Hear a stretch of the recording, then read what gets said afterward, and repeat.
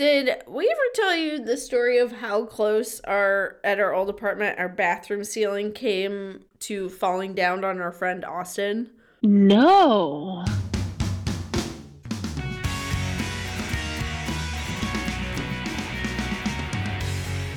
You're listening to Love Ya, your guided tour through the wide and wonderful world of streaming teen cinema and adult rom-coms.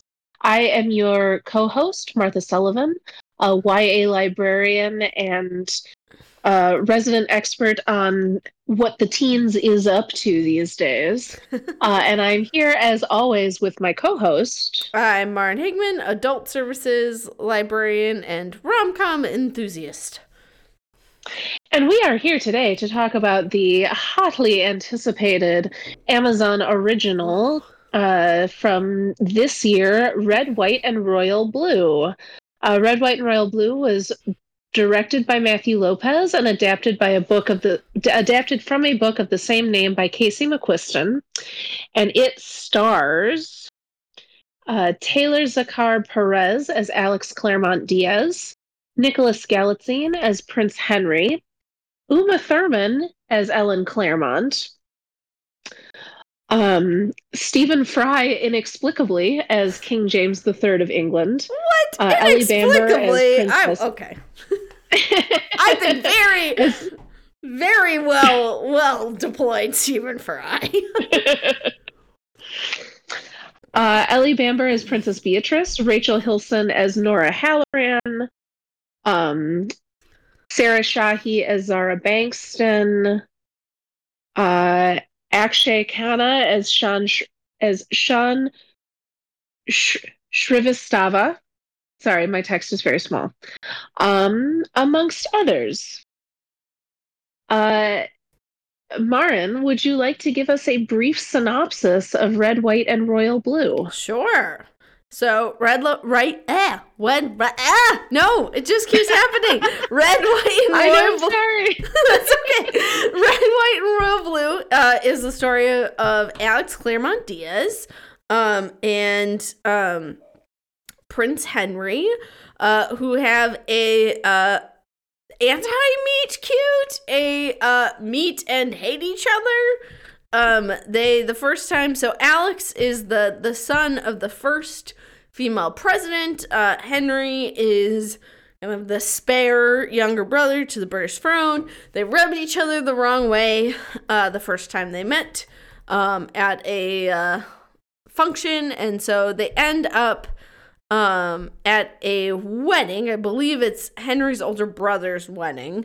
And their animosity results in the cake being ruined, and there's bad PR. So in order to mitigate the situation, they are thrown together and have to pretend to be good friends, and it was an accident. From there, they start texting each other frequently, and the fake friendship turns into a real friendship, which then eventually turns into a secret friends with benefits situation. And it turns out Henry has kind of had a crush on him, rather than just being rude to be rude.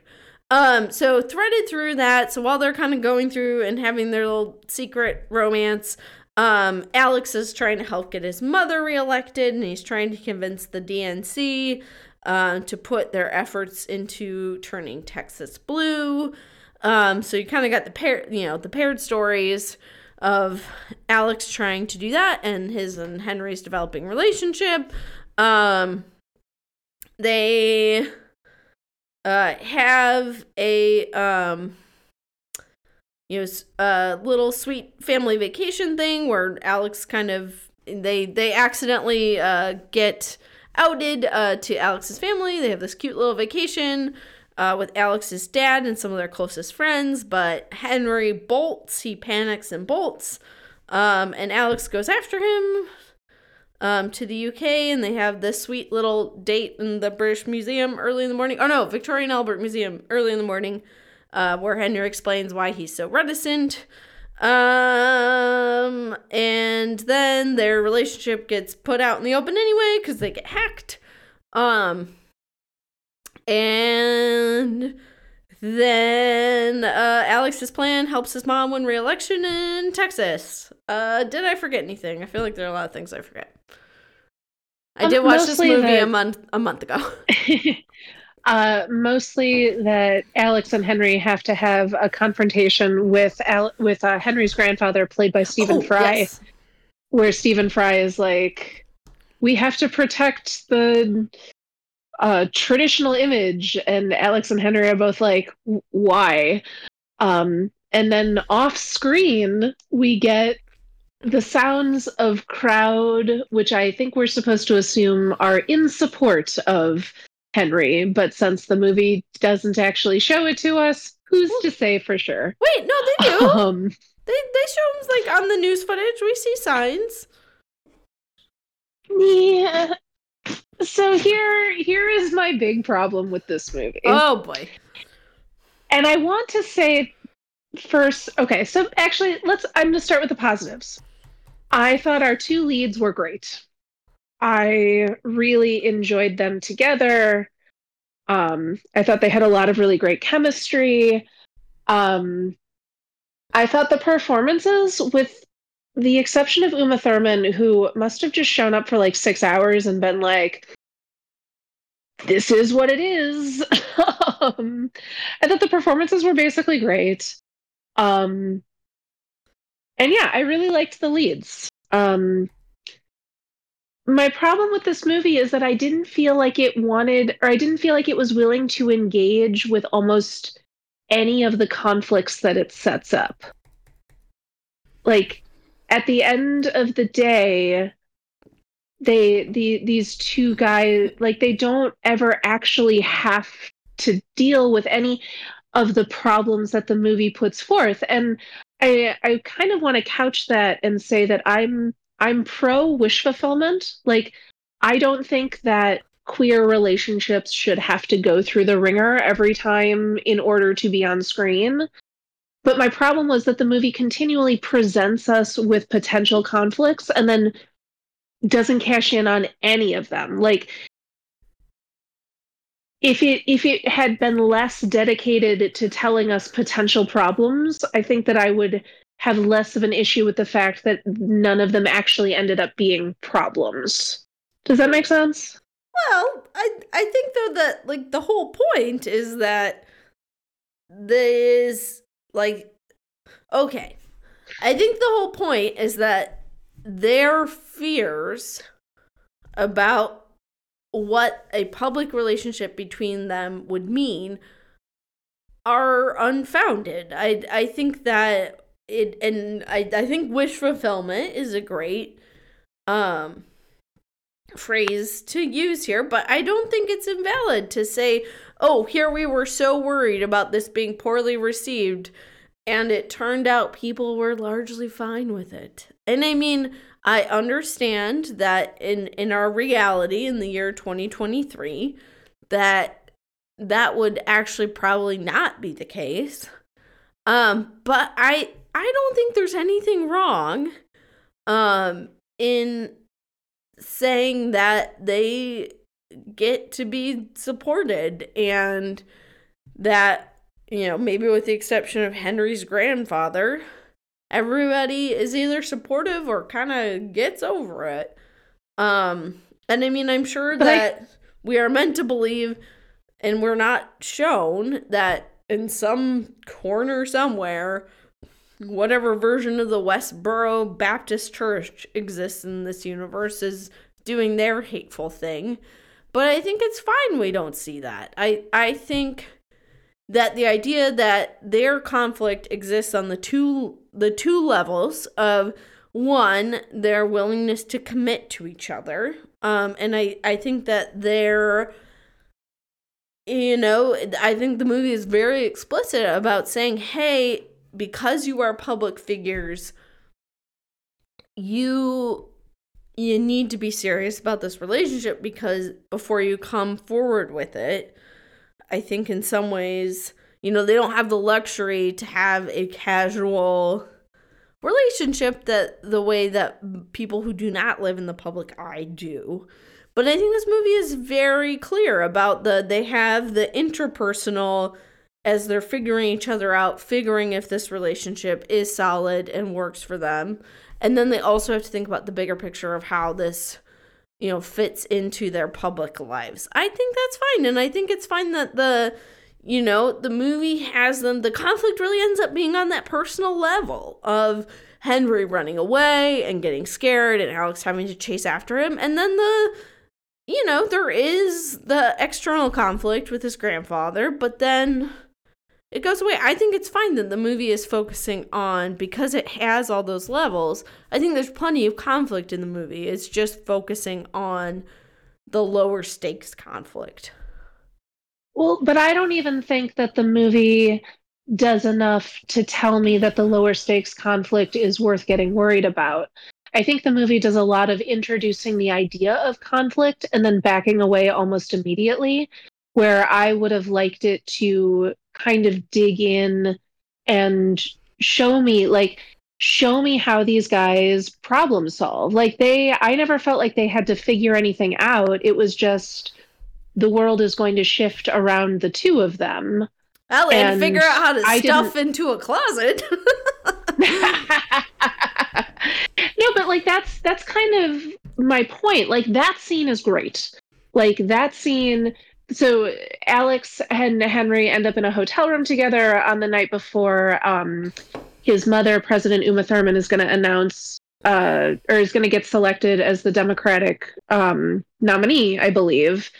And the next morning, her campaign manager finds Henry in the closet, and it turns into this whole thing.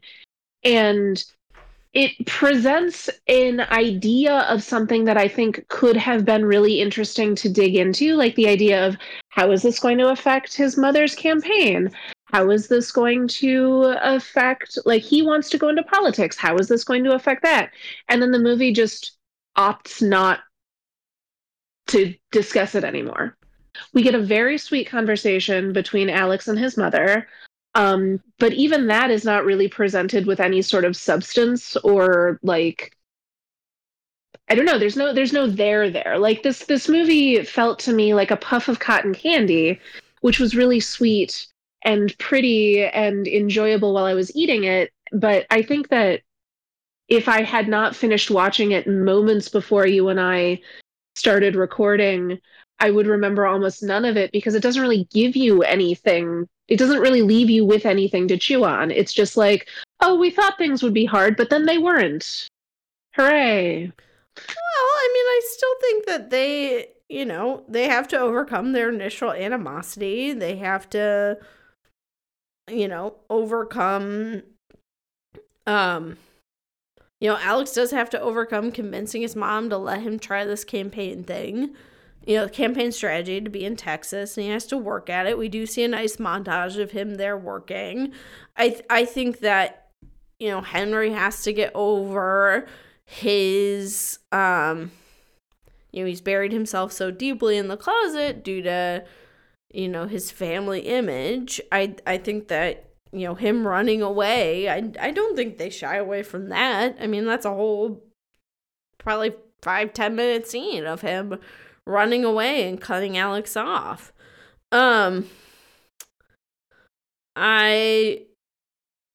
think your issue here is that things get solved with one conversation. But I don't think they don't acknowledge the issues. I think my problem is that things get solved only with the acknowledgement that there is an issue. I would argue they actually talked the things through. That scene that you mentioned with Uma Thurman, I think it is actually fairly substantive, where she's like, hey, I'm happy for you. I wish I could just say, hey, great, you're happy, but also let's get some ice cream and pizza and talk about what this could mean and the fact that you're a public figure. I think, we might not see that whole scene, but I was going to say that would be that would be great. That would be great if that was the scene that they gave us. That is the scene. We didn't get all the nitty gritty, but they did give us the scene of hey, yep, you got to think about this as a public figure. I think that it's fine to do it in those shorthands because that's how, that's part of how rom-coms have always operated. those kind of shorthand scenes have always existed in rom-coms. So I think that's fine. I mean, I think that that is just part of the language of this genre, is that, rather than you're gonna get these signposting conversations, because I think that the movie's focus is on seeing their relationship develop and seeing, and earlier in the movie, some of the wacky hijinks, the cake scene, the aforementioned him getting stuffed into a closet scene.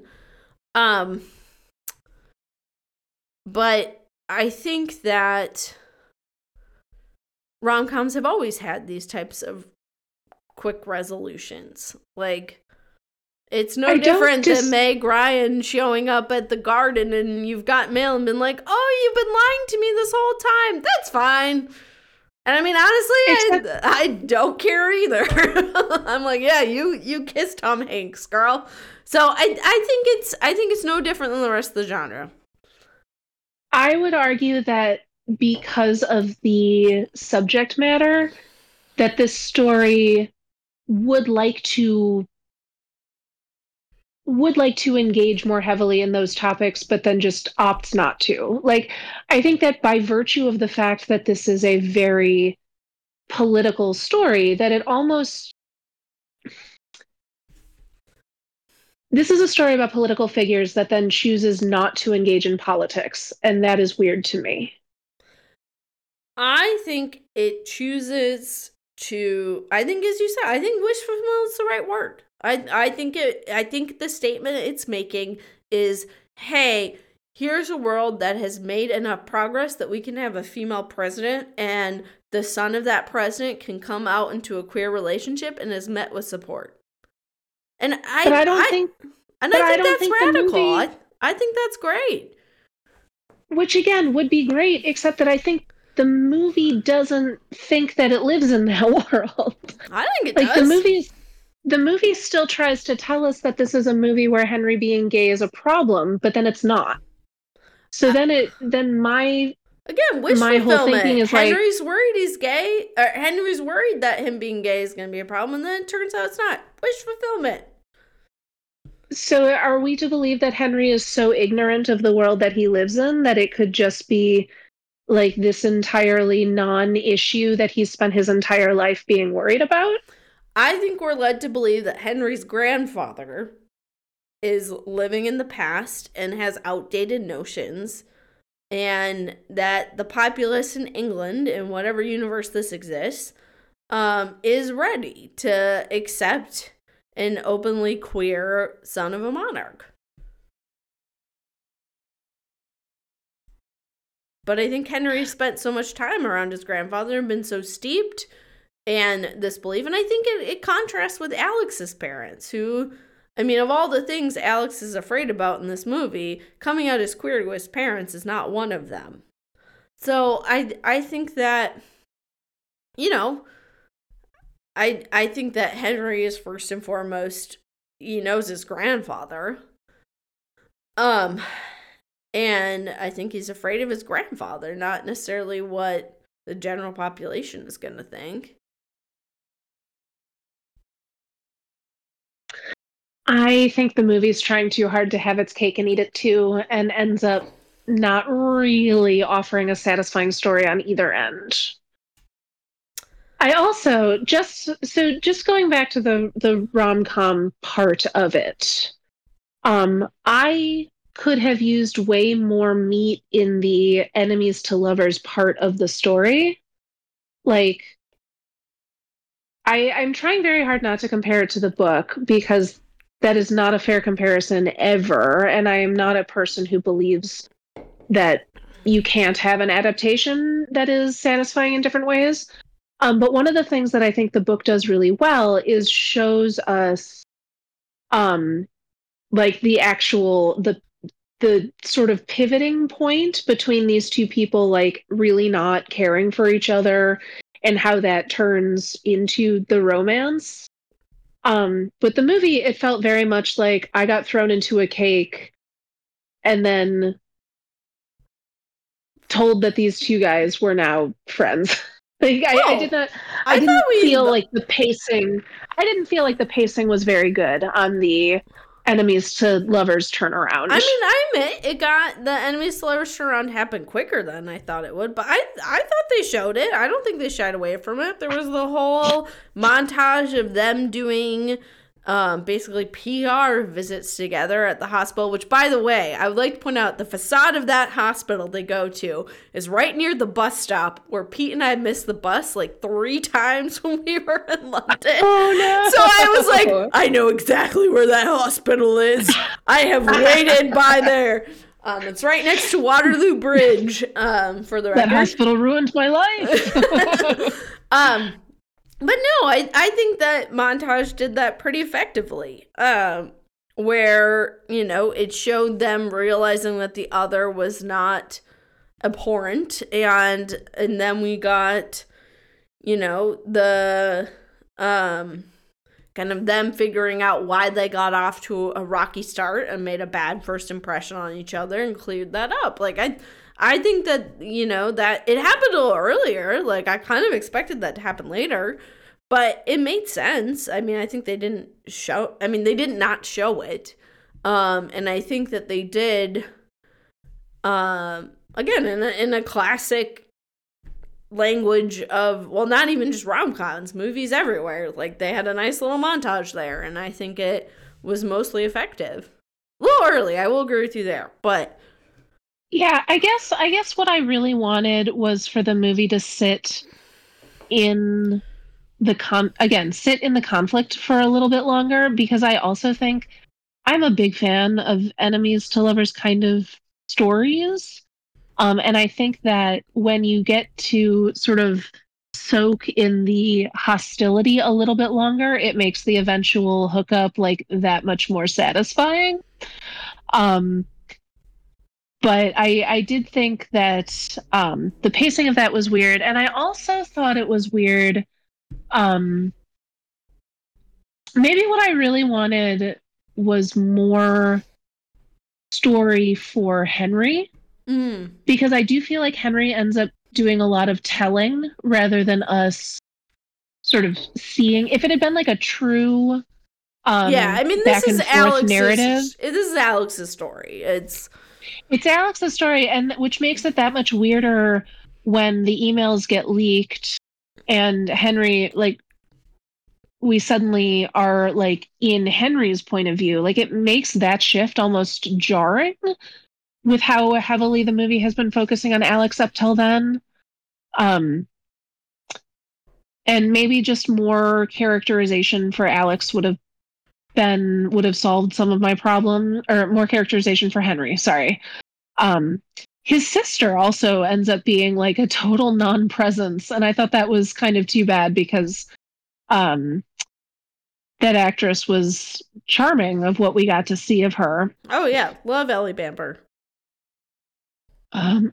Also Nora, the Alex's friend Nora, who's like some senator's daughter, at some point just disappears from the movie. I believe she is the vice president's daughter. Okay, yeah, like, she was great, and then at some point she's just not there anymore. That also felt weird. She was there. I mean, I know he had the bigger conversation because she was there on the vacation thing, and then I know he had the bigger conversation with his mother's speechwriter or aide or chief. I don't remember Zara's title. I think she's the campaign manager. Okay, but I thought he had a conversation with Nora in there too after the hack. Did he? Yeah, maybe. But yeah, she was around at least through the trip, and I think wasn't she the one who told him to go after Henry? Because he has a scene. There's a scene where she's in some strategy meeting and he pulls her out, and she's like, "Go get your boy." Yeah. So she's around fairly through most of the movie. Well, the vacation stuff happens about halfway through. Okay. Well, and maybe from their point of view, they tried to see the structure as like the first half is Alex's story and the second half is Henry's story. Yeah, and then it's tough. Yeah. And that is a totally legitimate um yeah, that would have been totally legitimate. It felt like, and I think this is sort of the crux of all of my feelings about it, Hmm. is that at some point it felt like there were too many balls in the air for the movie to handle. So the movie was just like, we were juggling this ball, but now we're just going to let it go because we have other stuff to do. Um, I don't know that it handled very well all of the different things that it was trying to kind of keep in the air, which left me feeling a little unsatisfied by what we got. Um, I mean, I think what yeah, you're feeling is it shortchanged Henry's siblings and family, in terms of any character development, but I don't think it put anything out that it didn't resolve. I think what you're feeling is just that the movie resolved things more quickly than you would have wanted, but I don't think there was yeah. anything left out hanging. No, I think the movie substituted quick resolution for anything for like a satisfying resolution. I don't know. I thought it was satisfying. I mean, I think again, it's I go back to the purpose of this movie is not to really imagine what a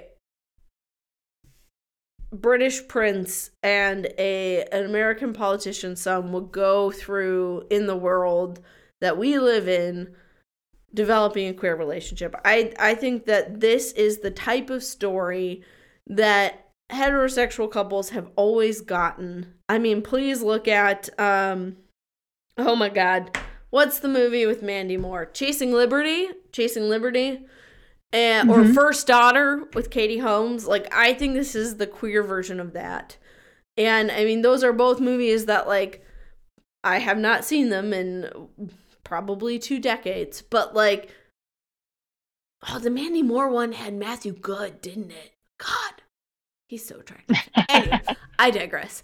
But both of those movies had blink too hard and think about them and they fall apart.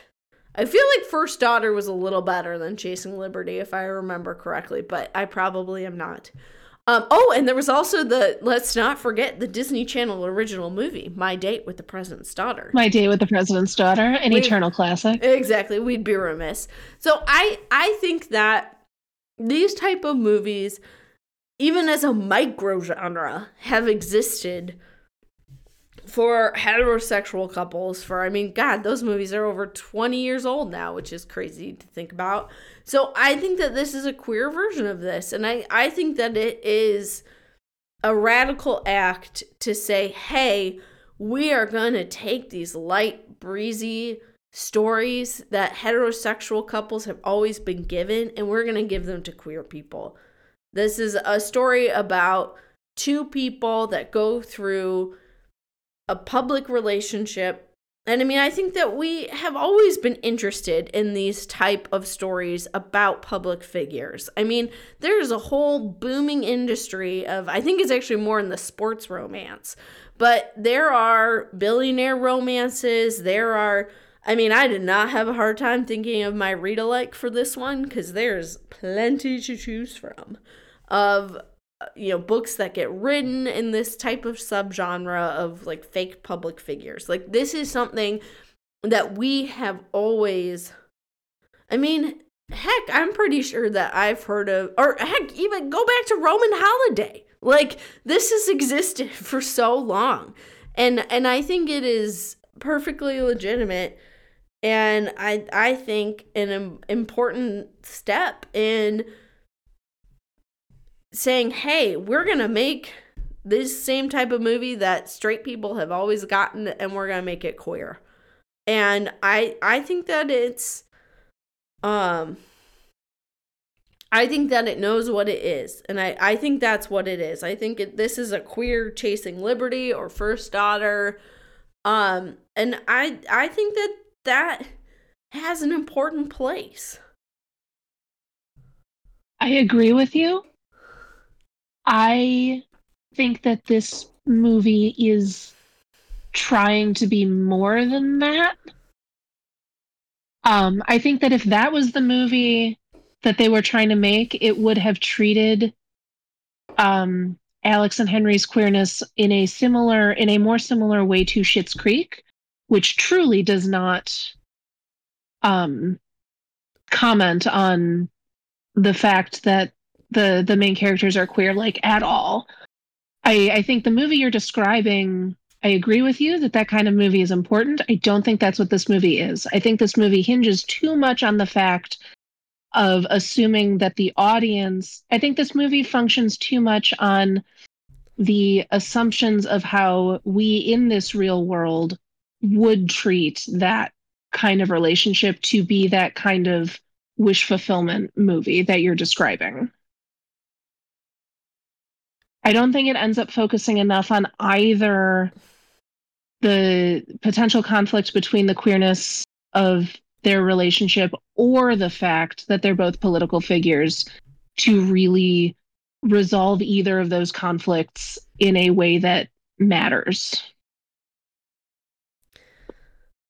I mean, But I agree with you. I also think that there should be room in media for romances of all kinds. And I don't think that every queer rom com has to completely reinvent the wheel. Um, I'm, yeah. I mean, besides Alex coming out to himself and his family, like I think that I don't know, I think it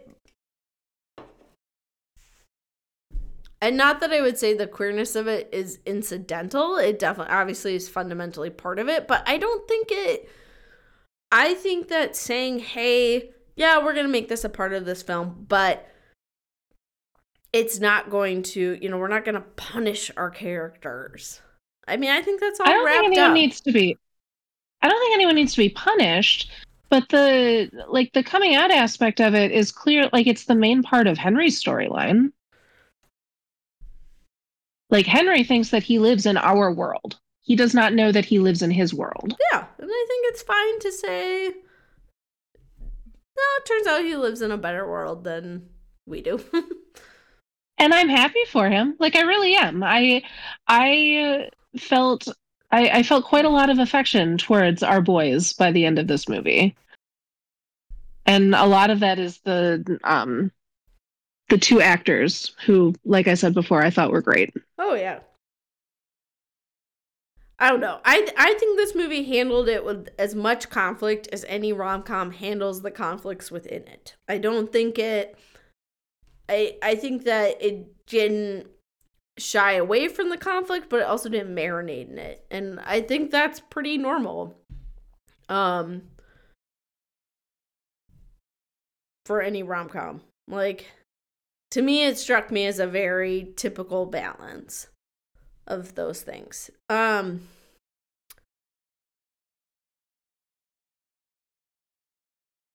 Because I mean, I think yeah, it's a glossy.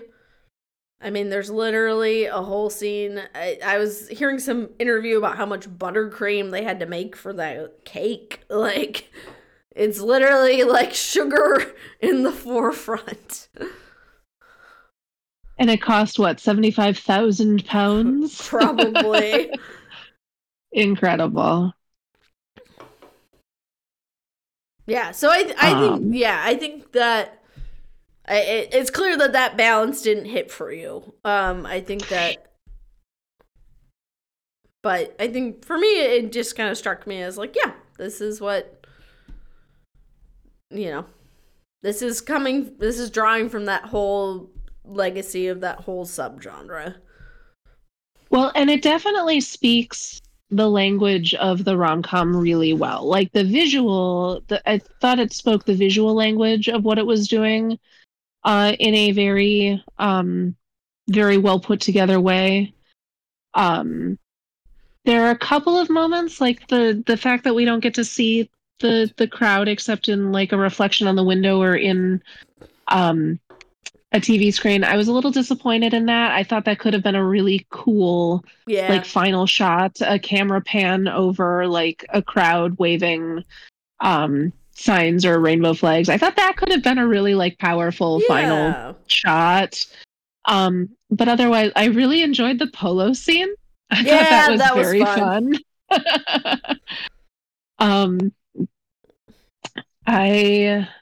I thought that the relationship itself between the two men worked for me because they are both so like so charming and so charming together.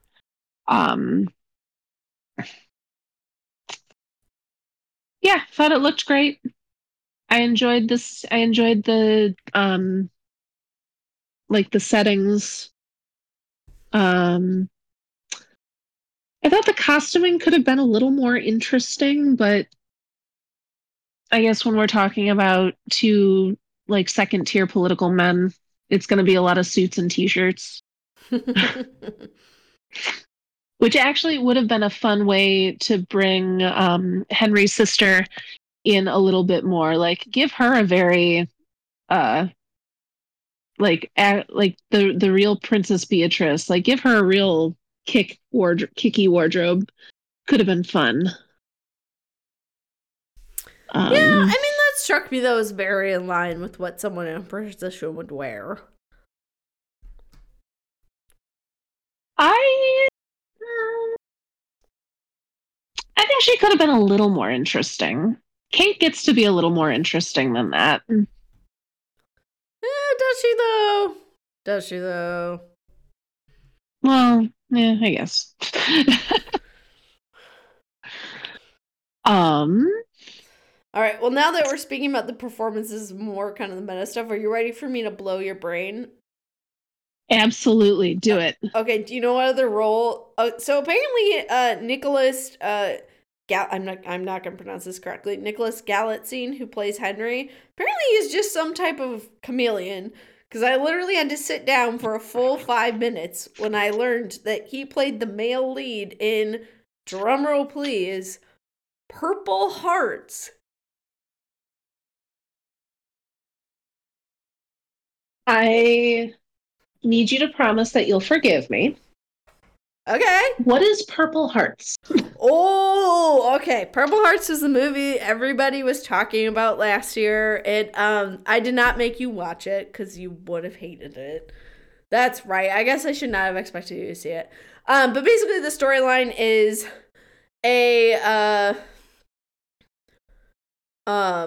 in order to get insurance. This is the military one. The military one. Okay. I do remember talking about this with you, but I'm going to let you summarize it for our audience anyway. Yeah, and I don't remember what she does. Is she okay, she is a singer. That's right. Okay, she is a singer. She desperately needs health insurance. She meets and immediately hates this military guy. He needs the bump in pay from being married for reasons. So they decide to do a marriage of convenience. And the internet exploded. Yeah, but yeah, the man has range. He's the dude? He's the dude in that? So is he a British actor, or was this British accent an affectation? No, he is British. He is, in fact, the British expat son of former, like, Russian aristocrats who fled from the revolution. Well, I guess he's not technically an expat then, but, like, he is a British person who, is descended from Russian aristocrats who moved to the UK, fleeing the revolution.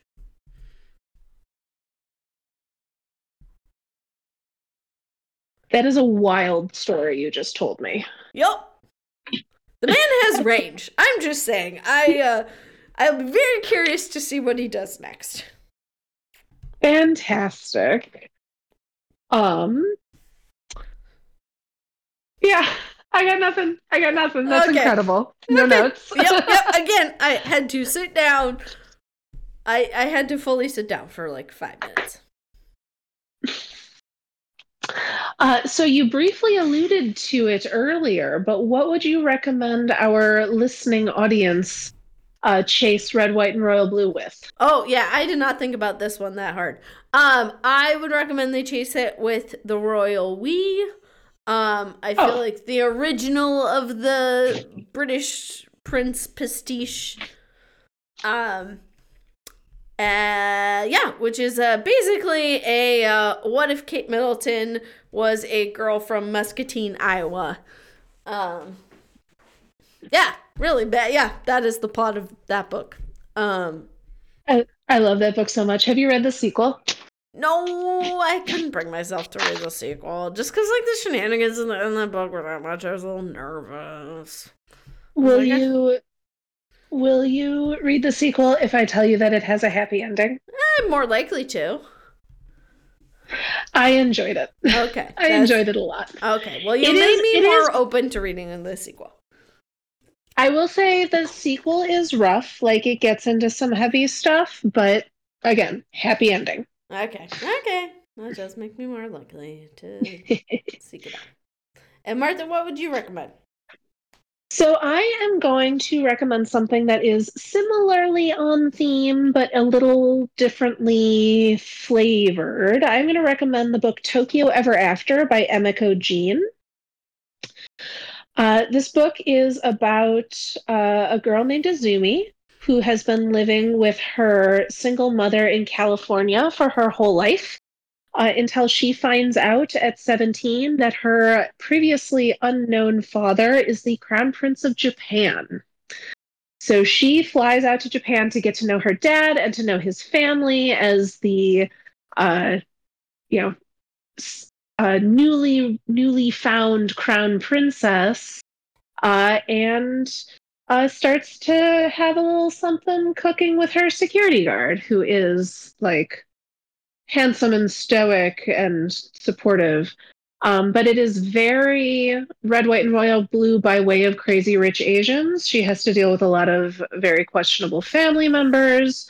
Her grandmother, who is very disapproving of the fact that her father and her mother are not married, um, is just there's a lot in there that really satisfies my like royal fairy tale wish Aww. fulfillment, but then also the drama sweet tooth that Okay. I've got.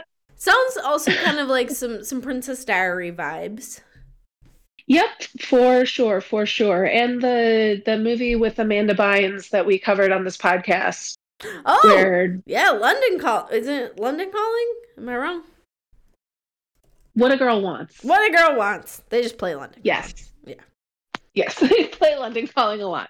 They do. They do. So any final thoughts on Red, White, and Royal Blue? Again, I will just leave you all with what on earth is Nicholas Galitzine going to do next? Because, oh boy, I will be interested. So for our next episode, we are going to be covering Love Again, which is another 2023 release. We will be back in a couple of weeks to talk about that. Until then, Maren, where can people find you on the internet? Folks can find me on Twitter at _star_danced, where I mostly tweet about romance novels these days. So if that interests you, feel free to give me a follow. Yeah, and you can find me at all the places at Magical Martha, including Twitter, Blue Sky, and Instagram. I am on TikTok and Tumblr as The Libratrix. That's TheLibratrix. You can follow the show at all the places at DYDYH Podcast on the shared social media feeds with our sister show, Did You Do Your Homework?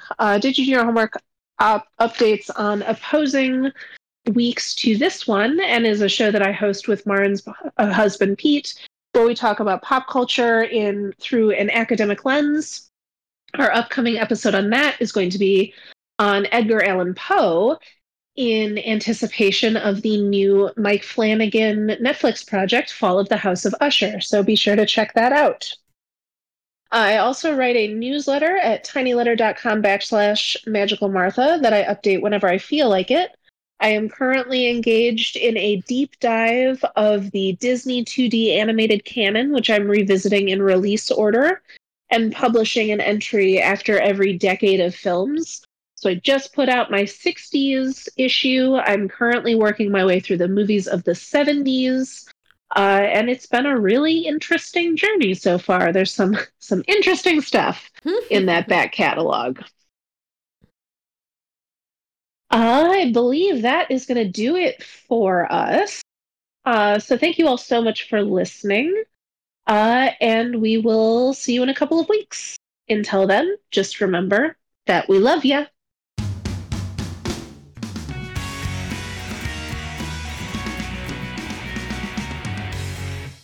The end. Woo, we did it.